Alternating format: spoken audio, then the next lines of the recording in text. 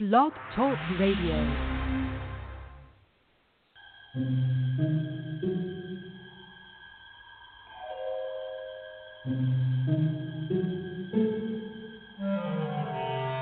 Archangels, ghosts, and Bigfoot, oh my. It's just another night for Supernatural Girls. Real stories, real answers to life's biggest supernatural mysteries. And now, for another exciting interview with paranormal experts from this world and others. Here's your host, paranormal researcher Patricia Baker, on the one, the only, Supernatural Girls.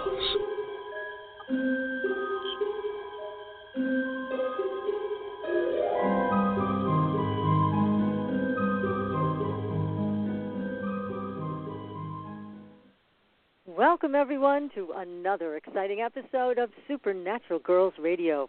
I'm your host, Patricia Baker, and I'm here with my co-host, roasting in Tucson, PK. Mm-hmm. How you doing tonight? For sure. Are you roasting still? Of course. We're going to be roasting for a while yet, I tell you. It's crazy. What's the temperature now?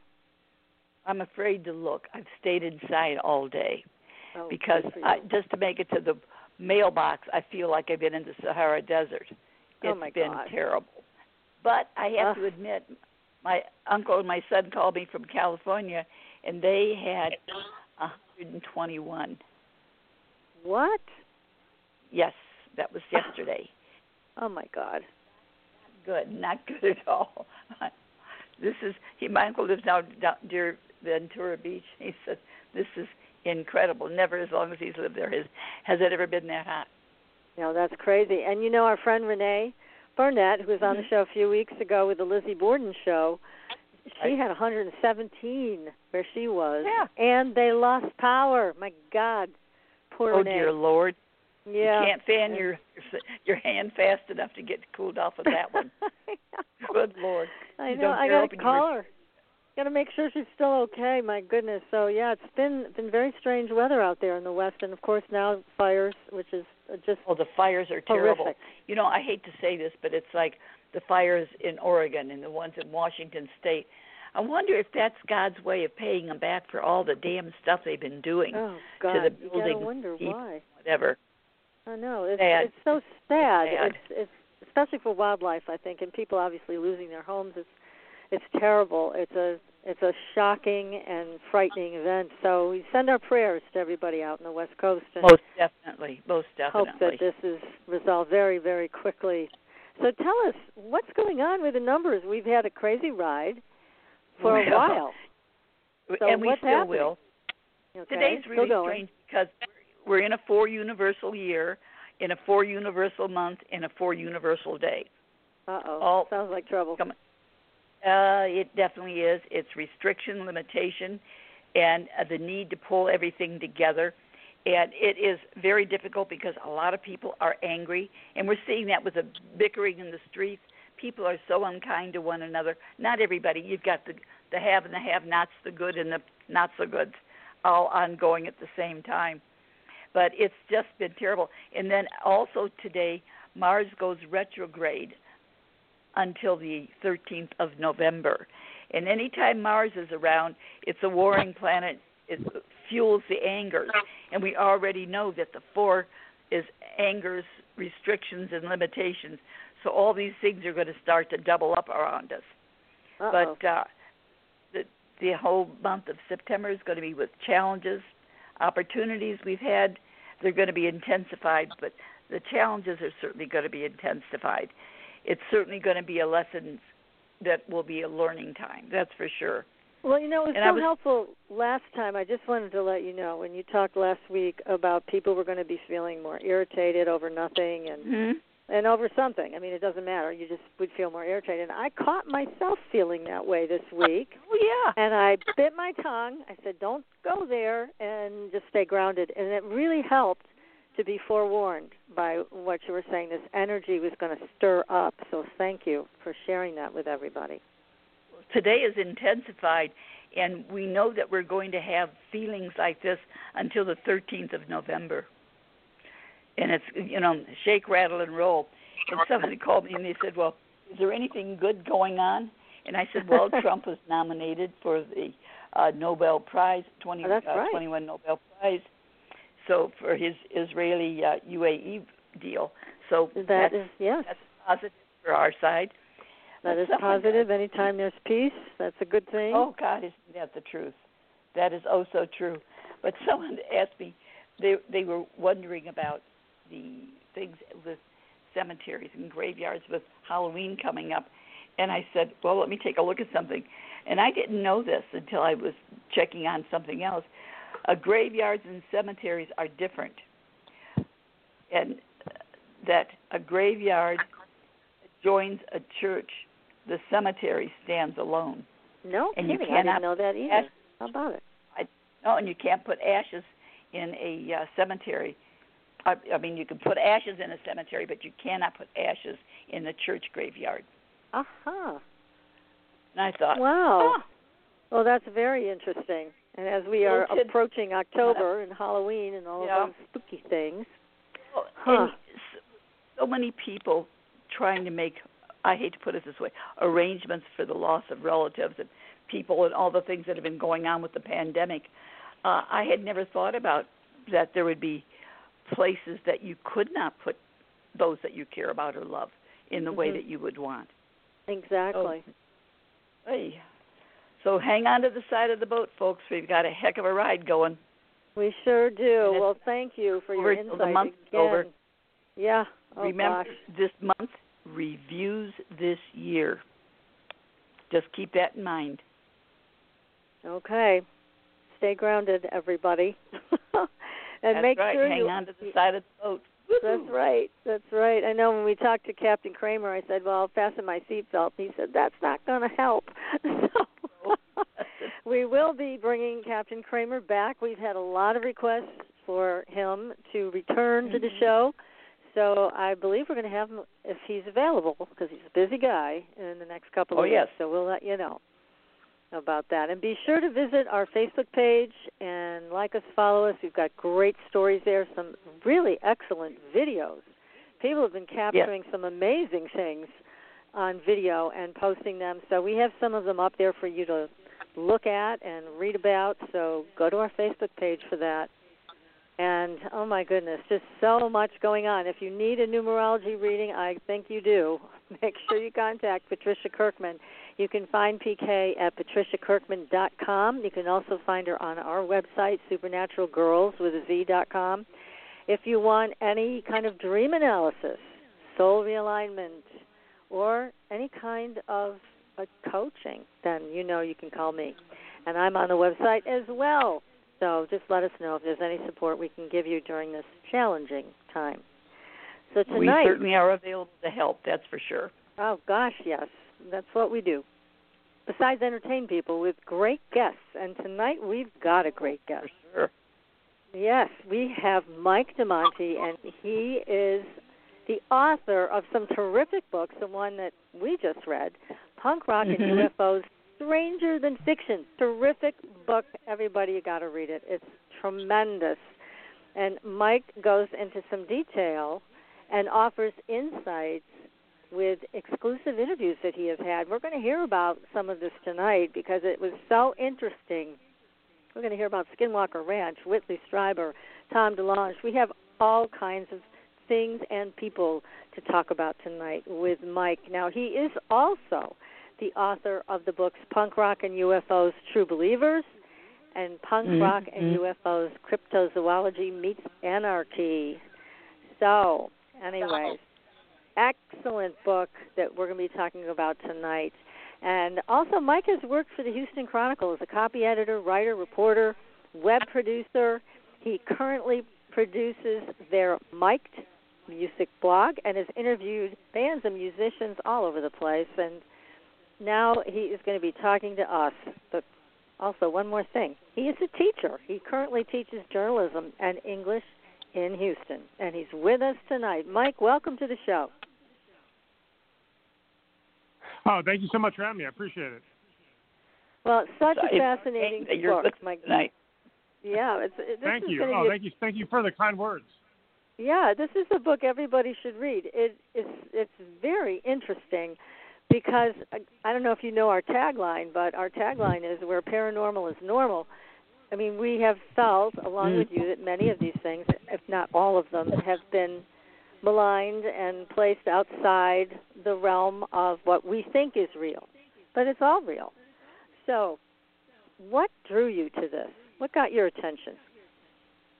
So as a kid, I mean, I was always into, comic books, scary movies, science fiction, fantasy, just as a kid. So once I started reading nonfiction texts that were kind of about the subject of, UFOs and, Bigfoot, I was kind of drawn to it because it felt like it piqued my imagination, but I was learning something at the same time. So that kind of really drew me to being interested in this stuff. And, I was always interested in it. And as I got older, every once in a while I'd read a book here and there, but I wasn't like hardcore into it.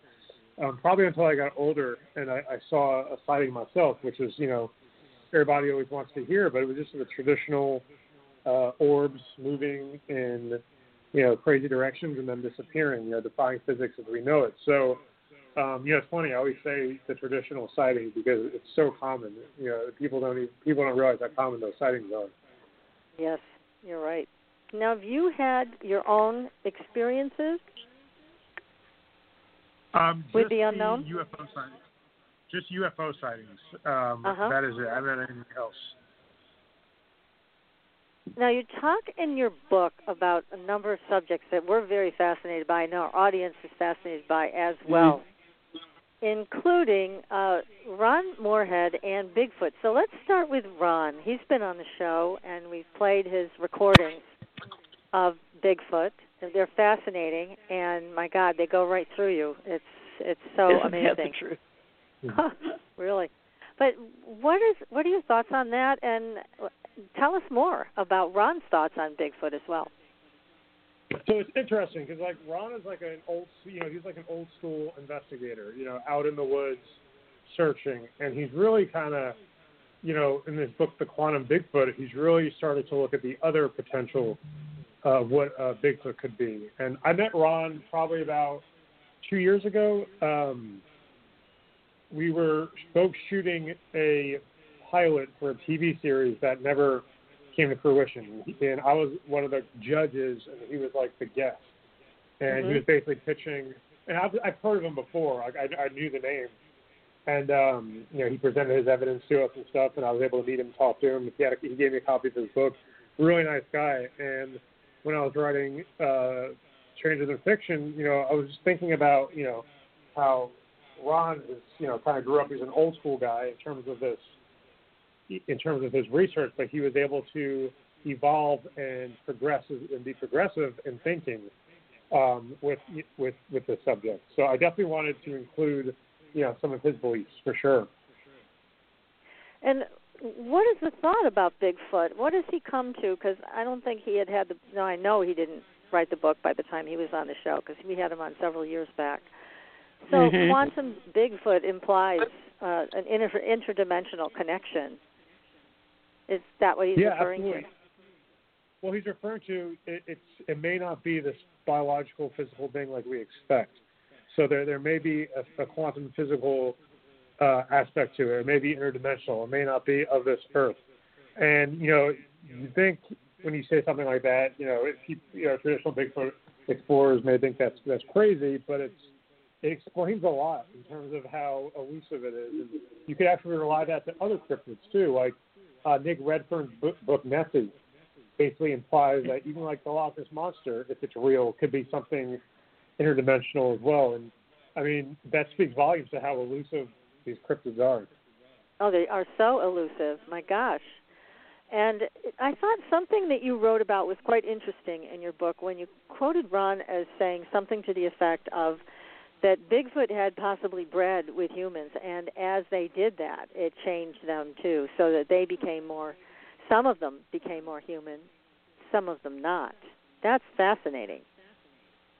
Yeah, that's interesting. It also goes by, what some people believe, hybrid theories with, aliens and humans and some other stuff that's, like when you have this conversation with most people, they'll probably look at you crazy, but, there's people who believe it for sure.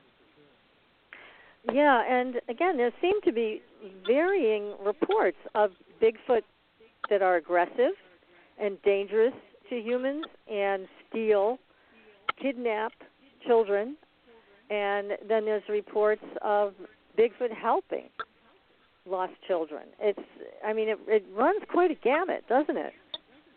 Yeah, it's, and I would compare that to basically, you say that about any species or any animal, not one human being behaves the same way or not one animal behaves the same way. So potentially, a cryptid may act different too. I think most people assume from, reports that usually these things want to be left alone and they're usually just kind of passing through and that's it. But then again, you can say the same thing about if you're walking and you see a stray dog. A stray dog may come up to you and lick you, or a stray dog may come up and attack you. So I think it's, I think you could apply that to cryptids too.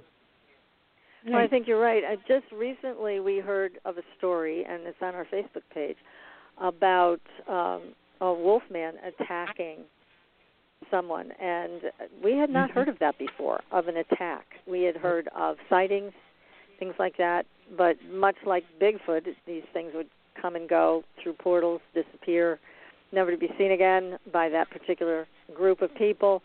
But this was an actual report of an assault. It was very frightening. But again, I guess you're right. There's all kinds of experiences you can have with anybody or anything. So it makes sense what you're saying. Yeah. There's not just one category. And I think there's not just one category of Bigfoot. It seems like there's more than one. I think that's the part that's surprising. Say that again, TK? I was saying that's the part that's so surprising because there is no norm to any aspect of this. Every time you think you've got it honed in and you've got an idea of what it really is, then all of a sudden you're thrown a curve. It's coming from another direction again. Yeah. Yeah, like that recent attack. So, yes. Mm-hmm. But anyway, so with Ron, now, refresh my memory, has he had direct encounters with something that was physical with Bigfoot or just the sounds? So I believe the sound was the closest he's gotten, but he may have had a sighting since then. I can't remember off the top of my head. I know I didn't write about it in the book. I just really focused on the sounds and his beliefs. But he may have at some point, like I said, don't quote me on that, but in some point he may have seen something. But I know in terms of like evidence, something that's quantifiable and you can study, the Sierra sounds is his big thing. Yeah, and those sounds are incredible. And his camp was way, way out there in the middle of nowhere. So remote. So I can imagine that at first this was a little bit frightening for him and whomever he brought out there. Yeah, you make a good point about, a lot of times these sightings are remote because I think people fail to realize, just how vast and how big our country is and the, the forests and stuff. Because if you ever watch the Small Town Monsters on the Trail of Bigfoot by Seth Breedlove and the Small Town Monsters crew, they do a fantastic job of just showing just how vast it is, and actually have a investigation to try to find something, how hard it is. Because I think a lot of mainstream paranormal TV doesn't show you that. They do a lot of stuff just for the camera, but the years ago I interviewed one of the first people I ever interviewed for my website was Erin Ryder from Destination Truth, and she did a really good job of laying it out. Think about it, a TV crew goes out there for a weekend to shoot whatever they shoot, and how do you expect in a weekend to find something so elusive? Exactly. Right. I'm amazed they could even make a show out of that. Yeah, you're able to put together enough content for sure. Yeah, I think that's quite challenging. But Bigfoot is an amazing creature, and we know so little, but yet there has been government interest in Bigfoot, and I know you're probably very familiar with David Paulides' work, and some of the people who've disappeared in the wilderness, never to be found, seen again, and all of a sudden there are Green Berets on site searching the area. It's like, why are they there? there seems to be some knowledge that our government has, and I know you talk about a little bit about secret government programs. Do you think the government has some awareness of this? It's funny. I previously didn't think that, but so years ago, in Austin, Texas has it's called the Museum of the Weird, and they have like the Minnesota Iceman there, which is fake. It's not real. But one of the stories that they tell is how they're explaining how they were able to acquire it, and how hard it was, how many people try to sell it and buy it, and then kind of take it around the circuits, the circuits. And I just remember hearing, reading about, I forgot which book. I think it was, what book is it? David Childress's book about Bigfoot. I do not remember the name, but his book details way back, even like colonial days, how the governments were seizing Bigfoot carcasses. So, I mean, that story goes way back. Whether it's true or not, we don't know, but just that folklore of that there are people in the government that were aware of Bigfoot and potentially seized a carcass. Yeah, it makes sense because they certainly have an awareness of many things, and they just don't share their information with us. That's for sure. We are it's like frustrated by that. So moving on from Bigfoot, I mean, you talk also in your book a little bit about people with extraordinary abilities. Tell us a little bit about that. So one of the things I kind of touched upon is I wanted to draw the distinction between what we read in, mythology and our pop culture, our comic book heroes, our what we see in movies, to potentially people who are able to do this in real life in the past and in the present. Some of the people I interviewed for this book too, after some of their sightings have claimed to have increased cognition, or one of them even now is practicing remote viewing. So it's like we have potential to do more than we can as humans. What that means exactly, I don't know. But we know that there are certain people who have innate abilities that we don't. And one of the things I drew to is think about animals, right? If you can think, if you said there's a being that can run faster than a human, would you automatically assume it's supernatural, paranormal? No, you would say, it could be a cheetah, Right. One of another example I use is this organism that lives in the ocean that technically doesn't die. I mean, if you think about that, that's like something you read in a comic book. But these are things we have on Earth. So if we have beings on Earth that have all these abilities, it's quite possible that, these abilities exist in some form. And I think a lot of our pop culture is derivative of that. Yeah, I agree. And I say derivative in like a good way, not in like a bad way where it's like boring. Yeah. So that's in your book you talk about these people, but they kind of fly under the radar. They're not people we would necessarily hear about. Yeah, like so Diana Pasulka in her book American Cosmic does a really good job of like describing these underground people, but who just kind of don't want to be known, but like they have, like, some of them have these resources, they have wealth, they have companies, but they just so happen to maybe have this other ability too, or have an interest in it. So, there's definitely this, it's just interesting to me that there's people who are, high profile people who are trying to make this all work out in the open. So I think that's super fascinating how some of them are obviously, kind of want to be anonymous, maybe because of their profile in the community, and there's some of them who are just kind of keeping on the down low because that's how it's kind of been throughout time. So it's really interesting to me about hearing about these, these almost like these invisible people. It's almost like, in the book I kind of compared it to X-Men. Like the X-Men in the comics, for years they're basically ostracized by society. So they lay low. They go to the school. It's almost like a school for gifted and talented. And but there are these people with extraordinary abilities that are, basically in hiding because of public perception. And X-Men is even based off. The idea of X-Men is based off of the civil rights movement. It's based off of racial inequality. So it's like that's another example of pop culture and real life blending together. Yeah, it is. It is. Well, you mentioned in your book someone who has precognitive abilities, that he was able to predict the future with great accuracy. Now, I would think somebody like that probably would not want to be known across the world because they'd want to keep that to themselves. I mean, just think of what you could do with that kind of ability. You could build wealth. You could, do all kinds of things with an ability like that. Yeah, and it's weird because, like, that comment, I believe Kevin Day alluded to it. I think that's what you're getting at. He's only made very few comments like that in the press, and I think I was one of the first people to interview him where he talked about, not just the Tic Tac sighting, but what happened after.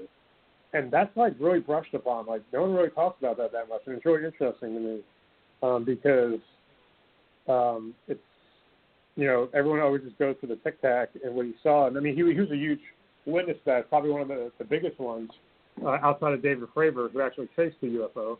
But it's always fascinating to me how Kevin Day afterwards had these lasting effects that no one really talks about too much. Yeah, talk to us about TikTok, because that was an amazing reveal. Tell us about your thoughts on that. So, I mean, really, if you look at it, where we are right now in terms of, like, UFO studies, 2017 really kind of kicked the ball rolling. CoStar's Academy of Arts and Science was able to facilitate the release of these Pentagon videos that now the Pentagon finally said, oh, yep, they're real, after kind of, beating around the bush for the past few years. And, I mean, if you look at the work of Ralph Blumenthal, Leslie Kean, and Elaine Cooper at the New York Times to kind of get that story out there. I mean, when you have an outlet like the New York Times legitimize a story like that, others follow suit. And that's kind of what I mentioned in the book, too, how I've worked in the media, I understand how it works. And it's a crossover thing. You see print media report it, then you see the cable news channels pick it up, but then you also see the other, you see the shows like, Unidentified and all these other UFO shows popping up. So then Project Blue Book that ran for 2 seasons. Yes. Project Blue Book. Yeah, exactly. So, like, then there's more of a demand for it. But yeah, definitely. I mean, I talked to Ralph Blumenthal when I interviewed him a couple of times when the stories first came out. I think he's quoted in the book as well. And their most important thing was, this topic has been, fringe for years. They had to make sure that they did their due diligence because they're legit journalists. They vetted Lou Elizondo. They made sure he was credible, and then they ran with the story, and here we are. And all these interviews I do, I always kind of bring this up because it's like we are technically, if you think about it, we're living in the golden age of UFO studies. Oh, that's a good way to put that. Yeah, I like that. Now, here's the other thing, though, and PK and I have talked about this on the show a lot. What do you think is the driving force behind these reveals? Because let's face it, for so many years, the government beat up on abductees and people who witnessed UFO landings, sightings, whatever. Now, all of a sudden, they're not denying it. They're, in fact, coming out and talking about it. But why? Why now? You have any thoughts on that? That's a great question. I think part of it's like a little bit maybe right place at right time. Tom DeLonge started this years ago before, the 2017 announcement.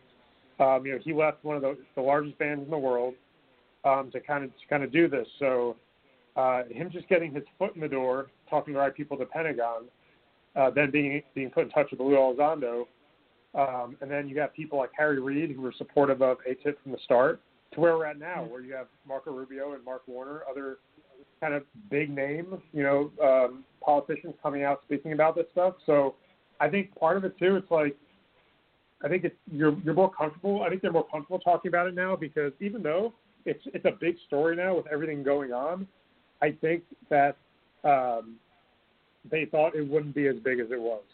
I think that's what I think they underestimated the power in some way of credible outlets like the New York Times, and then not only that, just the demand for it. The demand for stories like this when they're presented in a credible way. If you think about you're right. Remember the summer when the Pentagon hide it any longer? They've tried to hide everything and put a cap on it.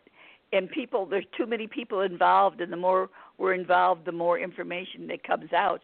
They can't hide anymore. Yeah, there's too many cell phone cameras. Yeah. Isn't that the truth? And they tried to, in my opinion, I think they tried to bury it this summer when they admitted, yes, and the Pentagon finally released a statement saying, oh, yes, those videos are real.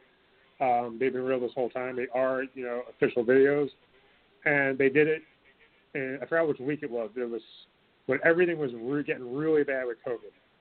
And it was still like one of the most number one stories on like a lot of sites that day. So that kind of backfired. So they thought it was going to get buried, but it didn't. So I think that speaks volumes in terms of like the interest that started from the 2017 New York Times story. And yeah. But Mike, let me ask you a question, because since you are someone who understands how the media works, you have an inside experience with this. I mean, we all know that if the government didn't want that story to run, the New York Times wouldn't have run that story, no matter how well researched it was. So I'm sure you would agree with that, or maybe you wouldn't. I don't know, but it's very hard for these stories to come out, except for recently. And so, again, we just keep wondering who's putting the pressure on the government to put these things out. Is it extraterrestrial? Is it that another superpower is going to announce it and then the United States is going to look stupid because they didn't? I mean, what's the driving force? And it's great that we have good journalism behind it, but again, we keep asking, but why now? Somebody's got to be putting pressure somewhere. What do you think about that? So I think the pressure comes from, so it wasn't anyone in the government that was advocating for a story, because at the time, Lou Elizondo left ATIP. He was gone already. He wasn't working for the Pentagon anymore. He was a civilian. He was a private citizen. So the other people they talked to, these were military people who were able to talk on the record. And it's weird because a lot of people who were involved in this incident didn't sign NDAs because, it happened so long ago. Was and so I think a lot of people surprising. would you be shocked? It's weird, like some people, though, some have, but not the key witnesses. Like David Fravor's been everywhere. Kevin Day's been everywhere. Because I think once that story came out, once Lou Elizondo came out in the 2017 story, it'd be really hard then to retroactively tell them to shut up. You know what I mean? Even though they could have, part of it just thinks they may be underestimated a little bit, that it would kind of turn to this thing where 3 years later we're still talking about it. Yeah. Years ago we had a shaman from Peru on the show, and he talked about how many sightings they had there and how many landings and how many journalists showed up to witness all of this. I think at one point, correct me if I'm wrong, PK, but I think they had 200 to 300 journalists witness a landing. Yes, they did. And then our next question, logically, was, okay, why didn't we hear about this? And he said because the United States threatened Peru and said, if you reveal this, guess what's going to happen? No funding for you, no help from us. We'll make your lives miserable. So people never heard about this, and we heard about it directly from him. He was there.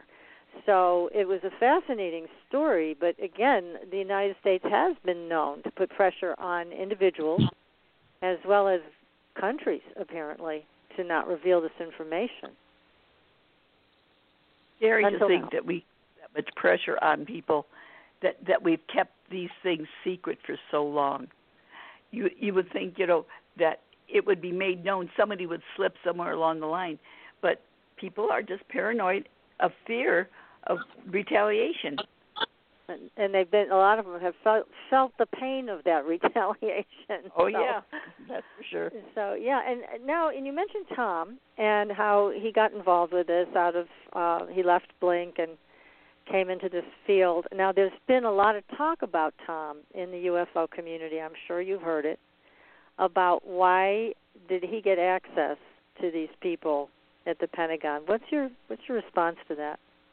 Why him? So it's interesting. The way Tom describes it and pictures it is, he somewhat had a celebrity status. He wasn't just some guy walking off the street. A lot of these politicians, their grandkids or their kids listen to Blink, so they at least heard of the band he was in.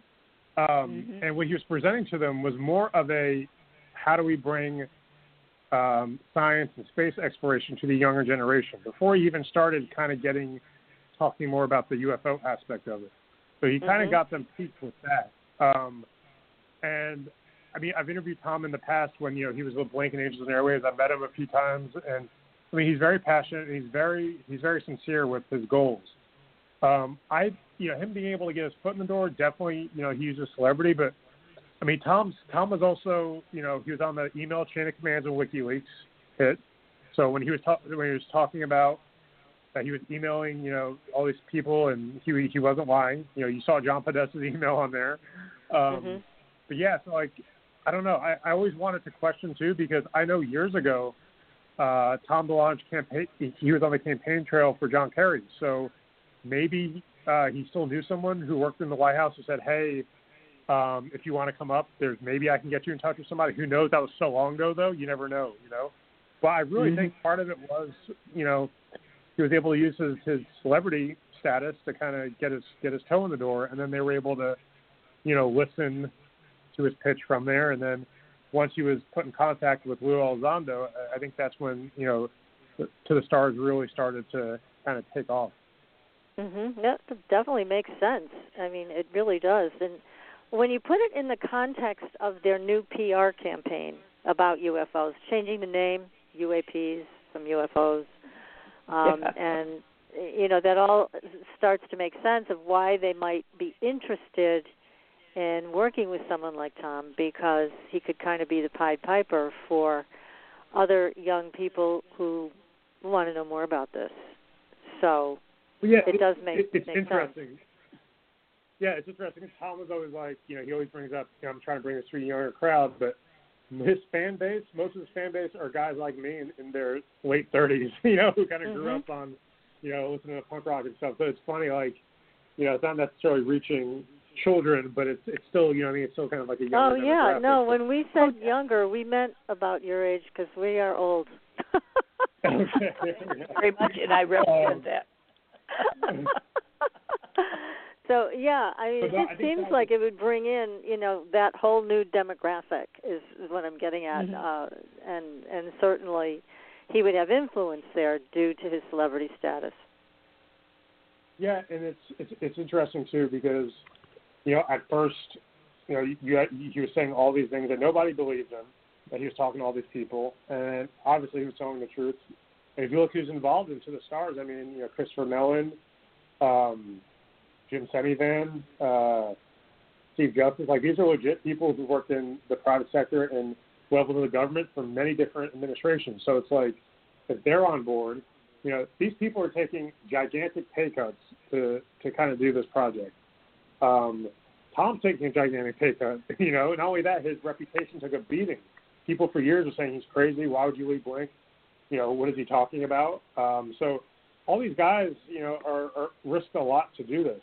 So well, you're absolutely right. No, that is absolutely true, Mike, and we agree with you 1,000%. Because, we've also heard people go after Tom and saying that he's being used by the government, and whether he knows it or not. And because why him? Why not pick someone else? And so there's been a lot of criticism levied at him from different directions. So you're absolutely right. That doesn't seem to be a big benefit to him personally for getting involved with this. And that's a legit question. I brought that question up in my second book. Is he possibly being managed, not controlled or used? But obviously it's his company. But there's investors and there's other people who have a say too. So it's not, he doesn't call all the shots.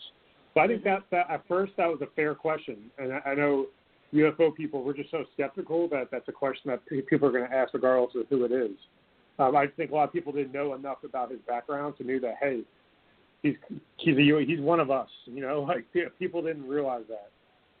No, that's true. They didn't, and there was a lot of angst over that, I think, in the UFO community. And I think there still is too.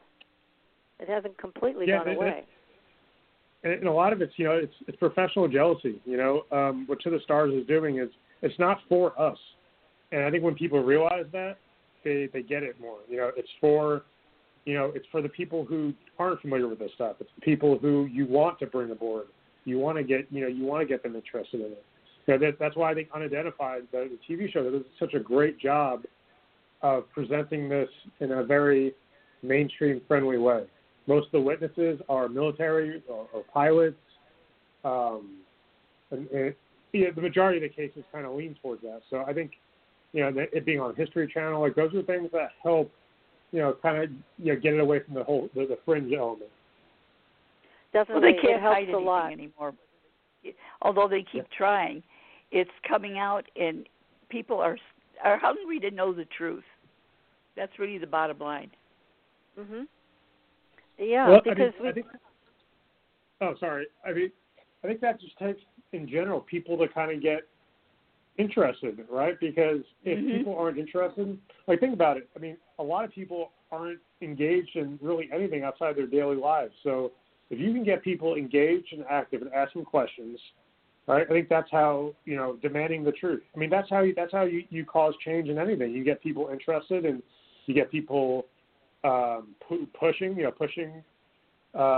agencies or protesting the government. Like that's how you get things done. You don't get things done just letting it kind of collect dust all these years. So getting people interested, and like you said, getting people to want to know the truth, I think that's the first step. And not everyone's going to get there right away, but I think it's good that more people are talking about this stuff.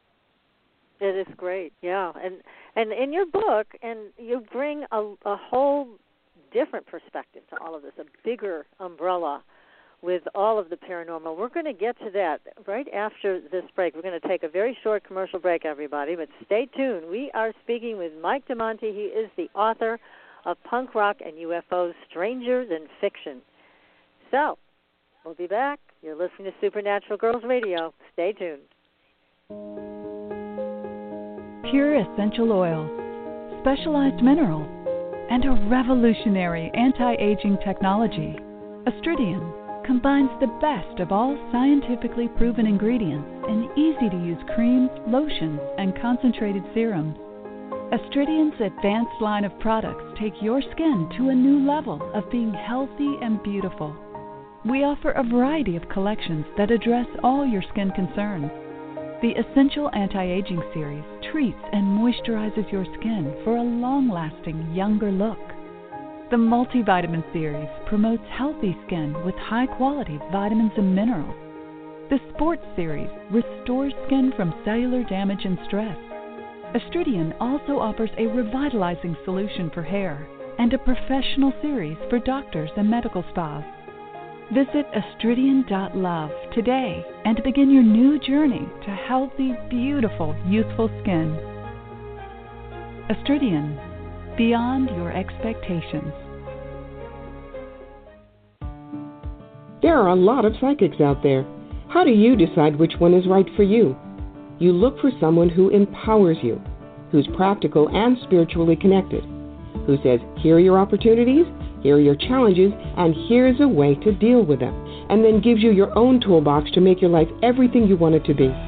Hi, I'm Corby Mitleid, and that's how I work with you. As a certified professional tarot reader, I've helped thousands of people for over 40 years through my toolbox. Cards, past life retrieval, numerology, spirit guide conferences, and mediumship. Whether it's career, relationships, finances, or your spiritual road, together we can replace your confusion with clarity. And you'll probably find a little laughter along the way. Visit me at CorbyMitleid.com to find out how to cross your bridge from fear to fearlessness and fly. And tell me you found me at Supernatural Girls for a special gift with your reading. Corby Mitleid, the practical psychic for catching your tomorrows today. Find me at CorbyMitleid.com. That's CorbyMitleid.com. Your property tax bill. Have you seen it lately? It's frightening. Your property taxes are going up while your home value is going down. It's time to fight back and win. For the real truth about the property tax system, get attorney Pat Quintilian's book, Are You Getting Screwed on Your Property Taxes? How to Find Out and How to Fix It. Attorney Quintilian answers all your questions and gives you the facts you need to fight a property tax bill that is spiraling out of control. You'll also read about what happens to property owners who don't check their property records, only to find out too late they're taxed on square footage, fixtures, and even buildings that they don't own. Is this happening to you? Learn your rights. Buy attorney Pat Quintilian's book today. Are You Getting Screwed on Your Property Taxes? How to Find Out and How to Fix It. Available on Amazon.com. Are you frustrated with endless mantras, affirmations, and processes that promise to align your life with your dreams, only to find yourself years later in the same space where you began? Do you feel like you must be doing something wrong because nothing seems to be working? Don't you just wish that someone could shift your consciousness for you and your life could align with your desires without all the effort? Well, your wish is about to come true. Hi, I'm Carrie Cannon, and I have a gift that allows me to align the consciousness of others to be in harmony with their dreams. The best part is, it requires no particular effort on your part. Upon listening to a consciousness alignment, people have reported instant energy shifts, financial windfalls, soulmate connections, healed relationships, physical healings, and more. To gain access to a free trial offer for my entire Manifesting Miracles library of consciousness alignments, go to commandmiracles.com now for details. Again, that's commandmiracles.com for information about our free trial offer. That's commandmiracles.com.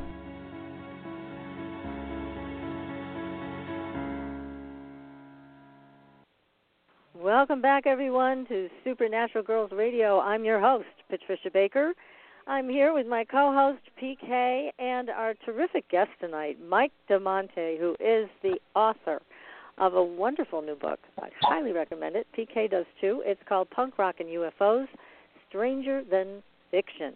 You know, before we get to the big umbrella that you put around all of this, Mike, you did talk about Skinwalker Ranch. Tell us about that.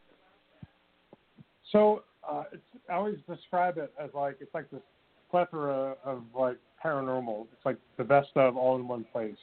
But I really wanted to kind of talk about what happens there. It's not just Skinwalker Ranch. I mean, we talk about it, but there's other paranormal hotspots throughout the country, throughout the world, and I want to try to make connections between them. But one of the people I interviewed was Dr. Travis Taylor, who was one of the lead scientists on the show, the History Channel show that came out this year. And I thought his background was very fascinating because he came in, like many scientists do, they're very skeptical, but open-minded enough to kind of try it out. And obviously his experience was a bunch of things he couldn't explain. And the cool thing about him, a lot of people don't know about it, is he also likes to write science fiction. He's written science fiction books, too. So it definitely shows the type of curiosity a scientist like that has. Yeah. But yeah, Skinwalker Ranch, to me, I mean, it's like basically everything that we're talking about all in one place. So I definitely wanted to include that because there's other hot spots that I believe that are a similar phenomenon exist. You know, the whole Appalachian area, you talk about Pennsylvania, Ohio, Kentucky, Hellier, Kentucky specifically. So many places where just, high strangeness occurs. Now, Skinwalker was owned by Bob Bigelow, but he sold it, right, to someone else. Correct. And Brandon Frugal is interviewed in the book as well. He's the new owner. Maybe 2 years ago, I think he was revealed as being the owner. MJ Benavides from Vice revealed it. I think it was Vice did the story on it, where he came forward. This is who it is. This is the guy. And then Brandon Frugal was on the show as well. And he's actually been a really good person on Twitter because he's interacted with everyone. And this is someone who wasn't a part of the UFO community. So it's interesting to see someone not a part of it kind of field all these questions on Twitter and just be very just open in his responses. And He was very candid. And, it's one of the things he said to me when I interviewed him for the book was, this is something he actually loses money on.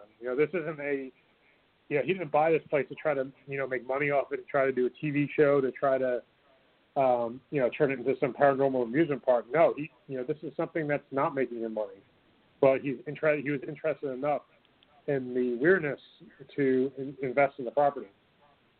Now, when Bigelow owned it, Mike, he didn't seem to be able to get to the bottom of much with it because the phenomenon was so anomalous and would pop up whenever. And I know he had security cameras, security teams, and all kinds of things with eyes on trying to get to the bottom of this. And possibly, because, Bob is a smart guy, he was probably trying to mine any technology he could from this. But it didn't seem like it panned out. Yeah, and NIDS was the research team he put in place. And, I always recommend the book that Combe Keller, one of the scientists, and George Knapp, obviously from Coast to Coast, and he's a legendary journalist, that they did about Skinwalker Ranch, because it shows you, any skeptic should read that and say, look, these are real scientists with not much background about this topic, that they cannot explain any of the things that they've seen. So, even, there's even word that ATIP was interested in Skinwalker Ranch too. So there's definitely interest for sure. Just the fact that we can't really lock down anything there and define it doesn't mean that it's not true. It's just something where we can't. It's unexplainable. Everything that happens there. There's no definitive.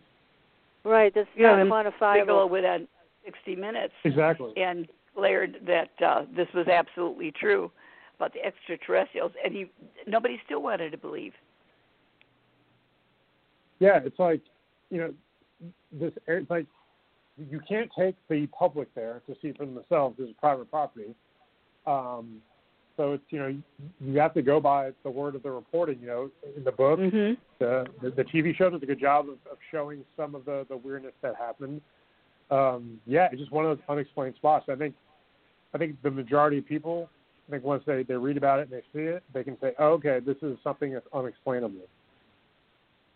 Yeah, there's definitely a reality that's intersecting with our reality. When you read the book, or when you watch the television special, or you hear these stories, they're definitely intersecting with ours, and the rules are different. Because for sure, as it was mentioned, when this enormous wolf was shot at, it didn't faze him one bit. So, the rules don't apply. Our rules for our world don't apply to wherever these things are coming from. Very different. So, but, to go back to what PK was talking about on the 60 Minutes interview, I think the reporter was a little taken aback by his comment when she said, well, where are the aliens? And he said, they're right under our noses. It's a great comment, and the way he delivered it, there was, no messing with him. It's like, this is the truth. What do you think he meant by that, though? They're right under our noses. I think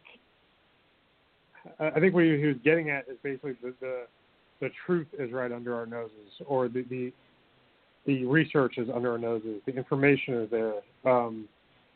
If you want to go even deeper, if we're taking it literally, he's basically almost saying like they're among us. Right. That's what I thought he meant. Value. But it's like, I think that was a great little Easter egg or breadcrumbs for investigators and UFO researchers to kind of go nuts over, to kind of, try to figure out what he means. And a lot of times that's what these people do. They can't reveal everything, so they drop little, these little breadcrumbs for us to follow. And it's like, the more you read about this stuff and the more you see how it intersects, like with fiction and in Hollywood, it's like, man, these breadcrumbs have been sprinkled everywhere for the longest time, and they're not stopping. So it's like, you can look back in older books and texts and then in movies and see something and say, hey, wait a minute, that's based off of something. Yeah. Now, UFOs, you've had your own sightings, and there's been a lot of talk about, are they ETs, are they interdimensional? We don't know. Maybe they're both. There's nothing definitive there yet either. So what did you come to when you started looking into UFOs? I mean, it's hard because initially, the assumption is always they're from space, right? Then they say, well, what if they're interdimensional? Okay. What if that interdimension intersects with Earth or the other universe? There's this theory that physicists have. Most physicists agree that I've spoken to. I don't want to say most because I don't have data to back that up, but a lot of physicists that I've spoken to or people interested in physics say that the idea of other universes and other Earths that potentially mirror ours is mathematically sound. Like, it makes mathematic sense. How? I don't know. I'm awful at math. They could probably explain that better. So it's like you have people in the scientific community who say, yes, it's possible. So for sure, I think this is all tied in. It's all tied together somehow. All this high strangeness, all of this is all tied together. I think the UFO phenomena is tied in with the rest of the unexplained. I think it's all under one big weird umbrella. It all somehow connects. It does make sense when you talk about it that way. I mean, it does seem to lead us to a place where we could understand that we are intersecting with other worlds, whether they be interdimensional worlds or whether they be interplanetary. But there are other worlds with life, and once in a while they intersect with us, or as you mentioned, they come in and out through these hot spots. So I think it's time we stop making fun of this kind of thing and start paying serious attention to it. Because, let's face it, we're at the mercy of whatever comes into our reality if we're busy making fun of it and not taking it seriously. Yeah, that's a great point. You just kind of made me think about something when you said that. It's like, so think about where we're at right now with UFOs being finally started to be taken seriously. So how long is it going to take now after this for then other stuff to be taken seriously? Bigfoot, other high strangeness, reincarnation, life after death, remote viewing, all these other areas. When is that going to happen next? So that's interesting to see. How long it's going to take for those weirder topics to kind of progress. Yeah. You notice we get more and more believers as time progresses because they can't turn it around and say that it doesn't exist anymore. But the good majority, they're still afraid of it more than anything else. But as soon as they start acknowledging, the door's open, and there's so much more information for us to work with. Well said. Mm-hmm. Yeah, we deserve that information. I mean, there are people who have it, let's face it. Some of them are in the government or shadow government or wherever the hell they are. They do have the information. And it's, they're controlling it in terms of how it's being released or how it's being hidden. Well, it's being held hostage, and I don't know why. I think it's time that they quit playing the game. Exactly. Yeah, I mean, if you look at, Hellier, who is the ex-Canadian Minister of Defense, I mean, he came out all these years saying all this stuff is true. And it's like, to me, it's like that should be a huge story, Yes. It's going to be interesting to me. Like, I'm not looking forward to this. Sounds awful. I don't mean to say this, but someday when the people who are involved in ATIP getting it off the ground, like Harry Reid, I think someday, we're going to find out more once they get older. And once they pass, and I don't want to mean, like, that sounds awful. I don't mean sooner rather. I do not mean that. But I just mean someday that we'll learn more. I think once, these people are no longer tied to any agency. Because even now, Harry Reid speaking about ATIP, he's very careful with what he says. Even now, even someone who is not in the best health and he's out of the government, I think he's very careful because I think he understands that the credibility of the topic is still something that's important. So then you're having all these new people being read in, like, Mark Warner, Marco Rubio, and all the people who haven't been named yet, but they don't necessarily have the background, that Reid did with ATIP as well. So it's interesting to see how these newer politicians are going to react if they're read into some of the stuff that we've heard of. Yeah. And what about Eisenhower? It's been said that he had his own encounter. Have you researched that? Have you talked to anybody who's been able to confirm that? No, I mean, I've read all those theories too, which is always fascinating that presidents have said that they've seen stuff. I think Roosevelt maybe too may have had a sighting, or maybe a Bigfoot sighting. No kidding. I forgot. Yeah, I think it may have been Roosevelt. I think it's in David Childress's Bigfoot book, I believe. That because he was known as a very brave hunter. And apparently he had an encounter. So it's like, to me, it's like, you have these credible people throughout history who have these sightings. And it's like, I think in the court of public opinion, that means more than the average person seeing it, for sure. But yeah, it's, I think this stuff is, it's more normal than we think in terms of, the frequency of it. Other than a personal experience, what do you think it's going to take to convince people who are skeptical about even UFOs today, even though the government has come out and said they're real? What do you think it's going to take? I mean, that's a great question, because I always like to answer it with, like, a UFO could land on the White House lawn on live TV, and there'd be a bunch of people who say, no, that's fake, no way. Just look. Yeah, just look what people reject. I mean, people reject science. They reject numbers. They reject things that they don't agree with. So it's like, a guy can hit a home run in a baseball game, and somebody will be sitting on the couch saying, you know what, that home run didn't count. It was a little too close to the foul ball. But like everyone else has seen it, right. It's a home run. So like the UFO could land right on the top of the White House. It could land on the Eiffel Tower on live TV. It could, blow up the Great Wall of China. And there's some people who probably be like, nope. Yeah, you're right. And I could not understand that thinking, but it's prevalent, unfortunately, but less prevalent because, again, we have so many people interested in paranormal today. I've never seen anything like it. I mean, PK and I have been involved with this field for so many years, and now, all of a sudden, that there's millions and millions of people that want to know more. That's a good sign, I think.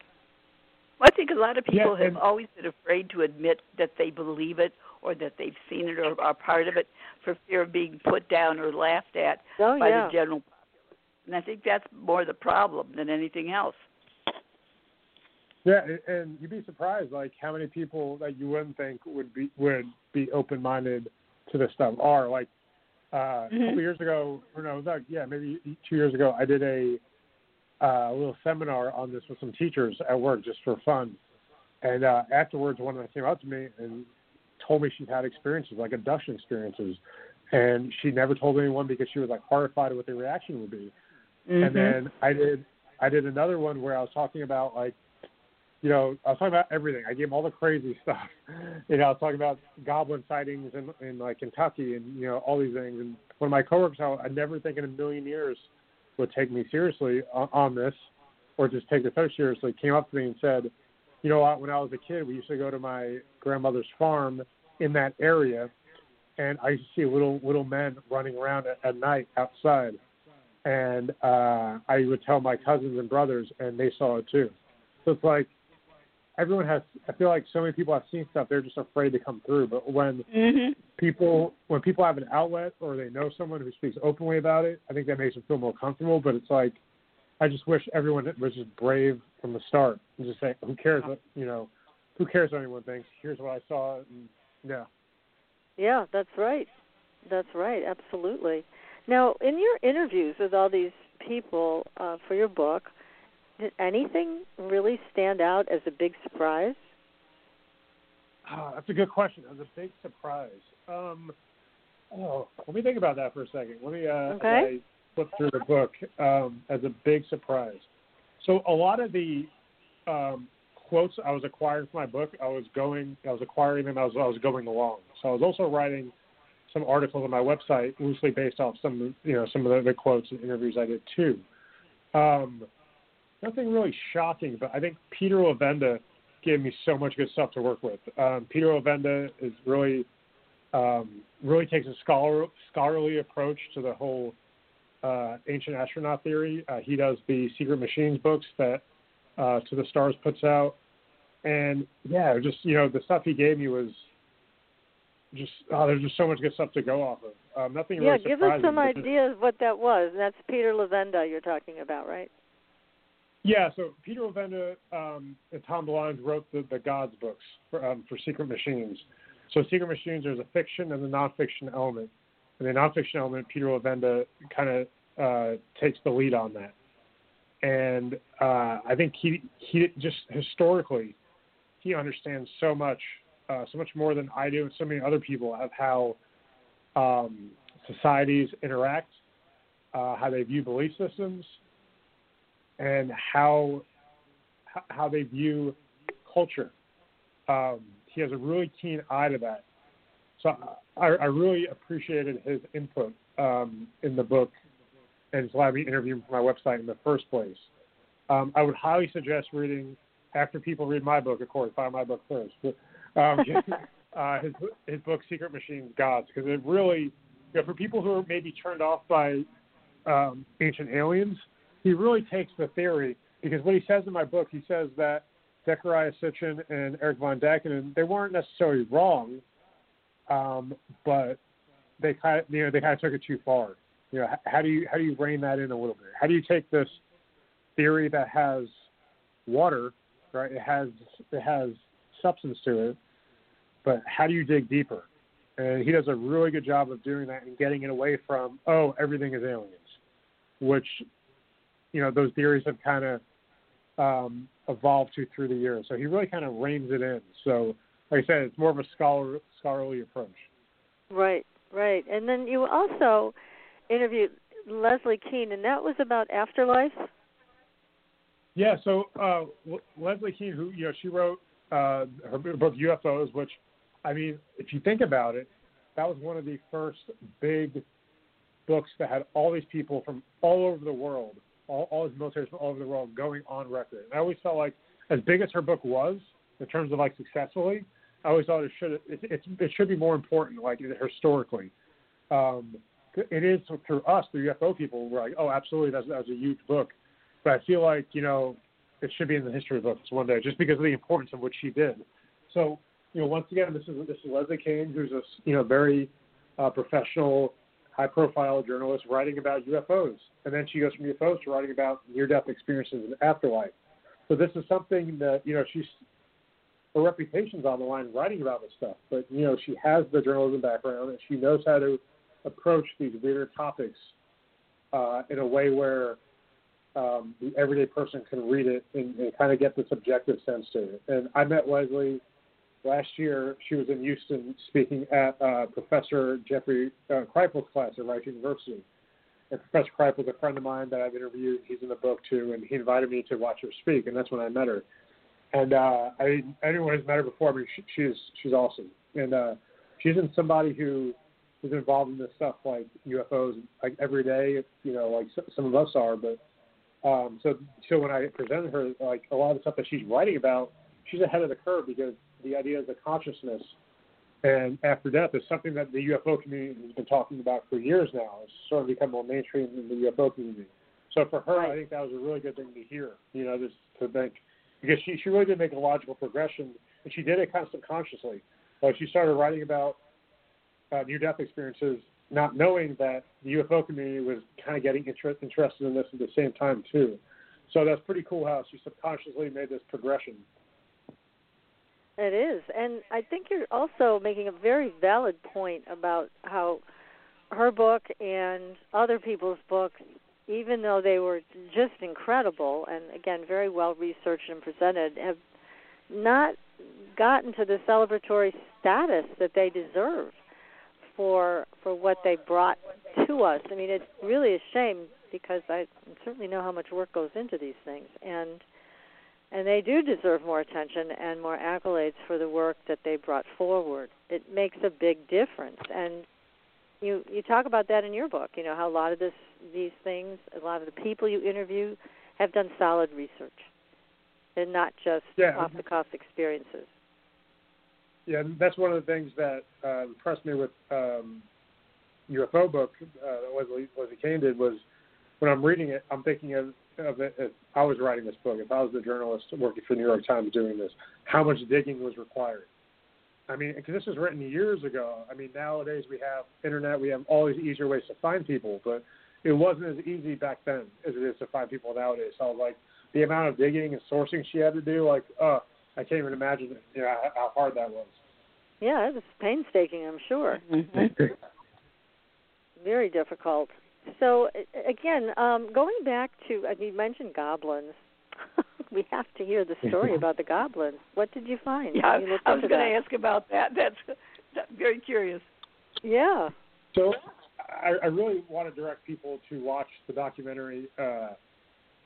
It's on Amazon and it's on YouTube. Hellier. There's 2 seasons. It's by Planet Weird. Planet Weird is ran by Greg and Dana Newkirk. They do a paranormal traveling museum, and they do a paranormal show. And I met Greg. He was actually in Houston last year. I met him. A really nice guy. I always wanted to meet him because as soon as I saw Hellier, I was hooked. And they're doing basically DIY, do-it-yourself documentary with what looks like a Hollywood budget. The way they shoot it beautifully, and it's done in a way where, watch it. Trust me, you guys will absolutely you'll get hooked. And this show is somehow able to pull all of this weird stuff together, and that's one of the things Greg said to me in the book when I interviewed him. That's what a lot of the production companies didn't like. They shy away from that. They want to basically pigeonhole. We're studying ghosts. We're studying Bigfoot. We're studying UFOs. Well, Hellier was like, there's all this weird stuff going on. And it's all somehow, there's UFO sightings in the same area where there's also these weird little creature sightings. There's paranormal high strangeness. There's all these weird things occurring in the same spot that Bigfoot was seen too. So it's like, they're not afraid, to kind of push apart from the segregation of all these topics. And the documentary does bring up a lot of books that are obscure, but if you're into this stuff, as soon as you realize what they're talking about, you kind of get that mind-blown moment. One of them, they reference a book called, how do you pronounce it? Eudora, which is, it's Edidorfa. Edidorfa, there you go, yes. And when they referenced that, I had to stop for a moment, and I got chills because it's a very obscure book. And and small world, really small world. So the person who emailed them about the reference, so the reference is basically about somebody in that area. This book is written in the 1800s about somebody who encountered a being in a cave who showed them this underground world. That's what the book is about in the 1800s, and it was written in that same area. So the person who actually suggested that to them, to the Newkirks, was a student at Rice University who is one of Professor Kripal's students. And Professor Kripal suggested that book to me years ago. So when I saw that, I had this crazy epiphany. And then this summer, I was at Rice University doing, I spoke in front of Professor Kripal's class, and then afterwards I saw the archive that they're building. And one of the graduate students was like, yeah, I was the one who tipped them off about that book. And I was mind-blowing. So I think that's really cool that, you're having these graduate students in college interested in the stuff and, helping tip off these filmmakers and kind of connecting all these pieces to this crazy puzzle. Now, as they connect those pieces, were there goblins involved with Hellier? You don't see any, they don't find any, but I don't want to spoil it. It gets weirder than that, if that makes any sense. The goblin part? Because there is a goblin UFO story, which I'm sure you must be familiar with. Was that in Kentucky? I'm trying to remember. It was in the South somewhere. Yeah, it references to how, kind of those cases too. So it's like the hook is the goblins. Oh, what are these crazy little goblins? And then it goes to, so I don't want to spoil it, but just to kind of give you an idea. No, that's okay. But I started watching it a while ago. I have to get back to that one. But here's the other thing that I noticed, and I know you watched Project Blue Book also, but they did talk about, I believe it was the Kentucky Goblins. And they pretty much pulled the story apart and said it was nonsense on Project Blue Book, the recent series. I was surprised they did that. I'm going to be honest with you. I was not a fan of Project Blue Book, the show. I watched it, and I had trouble watching it. The first season, I was like, all right, I'm going to give it a few more episodes. And it's not that I appreciate what they're doing with presenting these stories. I have no problem with them, making a fiction show about these real life things to get people interested. I just thought the show was very formulaic, and you're right. On some episodes, the things they took liberties with, like the Kentucky Goblin one. I don't think every episode gave every case the respect it deserved. But yeah, that's my opinion on the show. Here's what I noticed about Project Blue Book, Mike, and tell me if you saw the same thing. I liked it, just the fact that they had a show like that on the History Channel. I did not like them pulling stories like that apart and saying that they were all made up, because I don't believe that story is all made up. But as time went on, it seemed like in the second season that they were beginning to give these stories more credibility. And then they didn't get renewed. I was wondering why. Well, there's a petition. I think some of the showrunners want to bring it back. I think they did I don't know if they're doing GoFundMe or something, but there was a social media thing about it. Alejandro Rojas, who's awesome too. He's a great UFO journalist. Yep. He interviewed them right after the show, and I think he had him on his Open Minds TV show. And I think that the producers want to bring it back. I just think they need to find a different place for it. I hope they do, because the chemistry between the two guys, the two leads, was just great, and it just grew as time went on. But I did like the fact that they were starting to give more credence to all of these cases, rather than saying that these people were lying or whatever the hell they said about the Kentucky Goblins. Yeah. Yeah. So good. I hope they make it back on the air. I missed that show. We need more weird shows like that. So yeah. Definitely. I see the Travel Channel has gone pretty much all paranormal, which is exciting, and I hope other places will pick that up, because it is of such great interest to people, and we don't have really many answers at all, if any. But it's time that we open up our minds to it, and I think, as PK, you were talking about at the beginning of the show, it helps us to kind of come off our high horse with how important our stupid problems are, and take a bigger look at the universe. And whether this is interdimensional or whatever it is, it's still fascinating, and it does pull us out of the minutia of what we get all worked up over. But we can't escape one it. Of the things, best we take a good look at it, see where it's coming from. Mhm. Yeah. Right. And I think what you were saying, how these shows, we need more of them, and how they really help kind of explain the minutia of all this weird stuff. But yeah, one of the things that's interesting to me is all these shows that we see on TV. There's hundreds that are never made, that are pitched or wanted to be made. Like I interviewed, I think, 3 or 4 different producers, from CW to Morningstar Entertainment to people who work for the History Channel and the A&E, and just from my own personal experience with dealing with producers and stuff.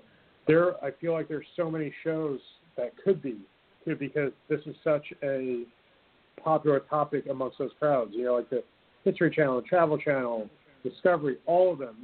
They want this content, and a lot of times just what is. All the stars have, no pun intended, but all the stars have to be aligned for these shows to work, but the interest is there. Mm-hmm. Definitely. It is very much there, and it's up to these producers to start thinking outside the box. Like Hellier, that, like you said, has become a big hit, and it's very much outside the box, and I'm sure they could never have sold it to any of the networks or the broadcast outlets most people are familiar with. Yeah, even Small Town Monsters, who I interview in the book, Seth Breedlove, they've been approached too, with Hollywood, and they want them to change their formula. It's like, right. But the thing that Small Town Monsters does so well, it's just so authentic. The way they do their investigations, and so it's like, I feel like the producers are going to start taking notice of these shows for real. Like when it's all said and done, Seth Breedlove and Greg Newkirk and all those people, I think they're really kind of starting this DIY movement in these paranormal films and series that are going to change how Hollywood does it and how these big production companies do these TV shows. Like, I think Unidentified did a good job because of the people who are associated with it, especially I think they having Lou Lozano and To the Stars associated with the show, I think it really gave it a credibility. But when you watch it, it doesn't feel like you're watching something that's really rigid, if that makes sense. It feels like you watch something informative, and not just for entertainment. Exactly. I mean, it does kind of take you back, or at least takes me back, many years, to Rod Serling, who was such a genius and made us all think differently about the world. And look how long ago that was. And everybody, I mean, not everybody, but many people, he had a huge audience. He was, he just knew how to do it. And so I'm hoping, like you said, producers today will take that extra risk. I know years ago I worked on something about portals with a production company. I thought, this is going to go big time, they'll take it, right? And they were like, no, we don't want it. They shopped it around the networks, and I'm like, how could they not want this? Portals is a key. Portals are a key to so many things that are going on in our world that are unexplained. How could they not want this? But again, I think fear does a lot of that. They're afraid to acknowledge what's really there. I guess. Well, I mean, if you look fictionally, you look at Stargate. That was a huge TV show and franchise. So, do you think the producers may have known that was based off something? I don't know. Well, you do talk about how Hollywood has had a lot of influence from our government. That's an important piece. Why don't you talk about that a little bit? Oh, good point. Yeah, I'll touch on. Yeah, so one of the guys interviewed Robbie Graham, who does called Silver Screen Saucers, and one of the things he references is that fact that this has kind of been going on forever, and we think about it, because we're American, so a lot of our films are made here. So it's this idea that America always prevails over the big bad aliens, and that was a story I did, and I really wanted to get his views on it. To me, it's always like, I think that's a reason why the general public doesn't necessarily perceive it as a threat, because we've just been ingrained in our heads, and even pop culture. You see aliens everywhere. They're on skateboards, they're on clothes, they're on, gas stations. So it's like it's part of our pop culture now. Well, it is, but like you said, what's being fed to the filmmakers and then to us as people in the audience is that one-way street. The aliens come in, they invade, we beat them, end of story. I mean, except for things like E.T. But it's often presented in an adversarial, militarized type of way. There's got to be a reason for that. I think that's part of it. I mean, UFO and alien stuff aside, I mean, the military's always had kind of a working relationship with Hollywood too, with like war movies. So, it's been a working relationship, not in a conspiratorial way, I don't think so in that sense. But yeah, I mean, there's something there. That if they were to work with Hollywood to make these army and war movies, why wouldn't they do the same with something regarding UFOs? Right. Yeah. But why E.T. then? What was the shift? I don't know. Apparently E.T. was, there were some people chirping in the ear of Spielberg to kind of, hey, do this. So, I don't know. I think and part of Close that Encounters was also. We can put that in the same category. Yeah. I think the end result was the feel good that came from it. Yeah, exactly. It can't all be, gloom and doom. It's got to be some feel good too. Yeah. Well, those were great movies. I mean, they were tremendous movies. Yeah. They had a huge impact, I think. And I'm interested to see the next direction that this will all take with film. It doesn't seem like there's been Well, you tell me, because you're really on top of all of this, Mike. What have been the most recent movies about UFO encounters or whatever, and fictionalized? I'm talking about features. I can't remember anything in the last couple of years that's really caught my attention. That's a good. Arrival came out a few years ago. That was the one where, the UFOs came, but they were communicating differently. Yeah, that was kind of weird. I didn't like it. Yeah, it was more like for me, it was more like one of those emotional reaction movies, I guess. And then there's this movie on Netflix. Alison Brie is in it. It's called Horse Girl, and it flies under the radar because it's not advertised as a UFO abduction movie. But the whole time you're trying to figure out, was she really abducted or is she going crazy? And for anyone who's ever had a UFO experience, an experiencer, or people interested in the topic, will totally get the movie. And what's the name of it again? Did you say it's called Horse Girl. Horse Girl. Horse. Like Horse Girl. Yeah, it's really obscure, but it's on Netflix. It's got Alison Brie in it, so it's got big name people in it. It's just not a lot of UFO people, because it's not advertised as a UFO movie. But they had, when they wrote the movie, they definitely had the UFO experiencer phenomena in mind. Okay, well, that's something we're going to check that one out for sure. But is there anything else? See, I can't think of anything else. I don't know. Outside of documentaries, kind of been I'm a drawing blank spot there. Same. Yeah, I don't know. They're not concentrating on any films about that. And there's certainly some good stories out there, like the Andreasen affair, that Universal never did turn into a movie, but should have, and they still can today. But I hope they do, because it would be a great movie. But there's definitely been a lack of those types of movies in the last number of years.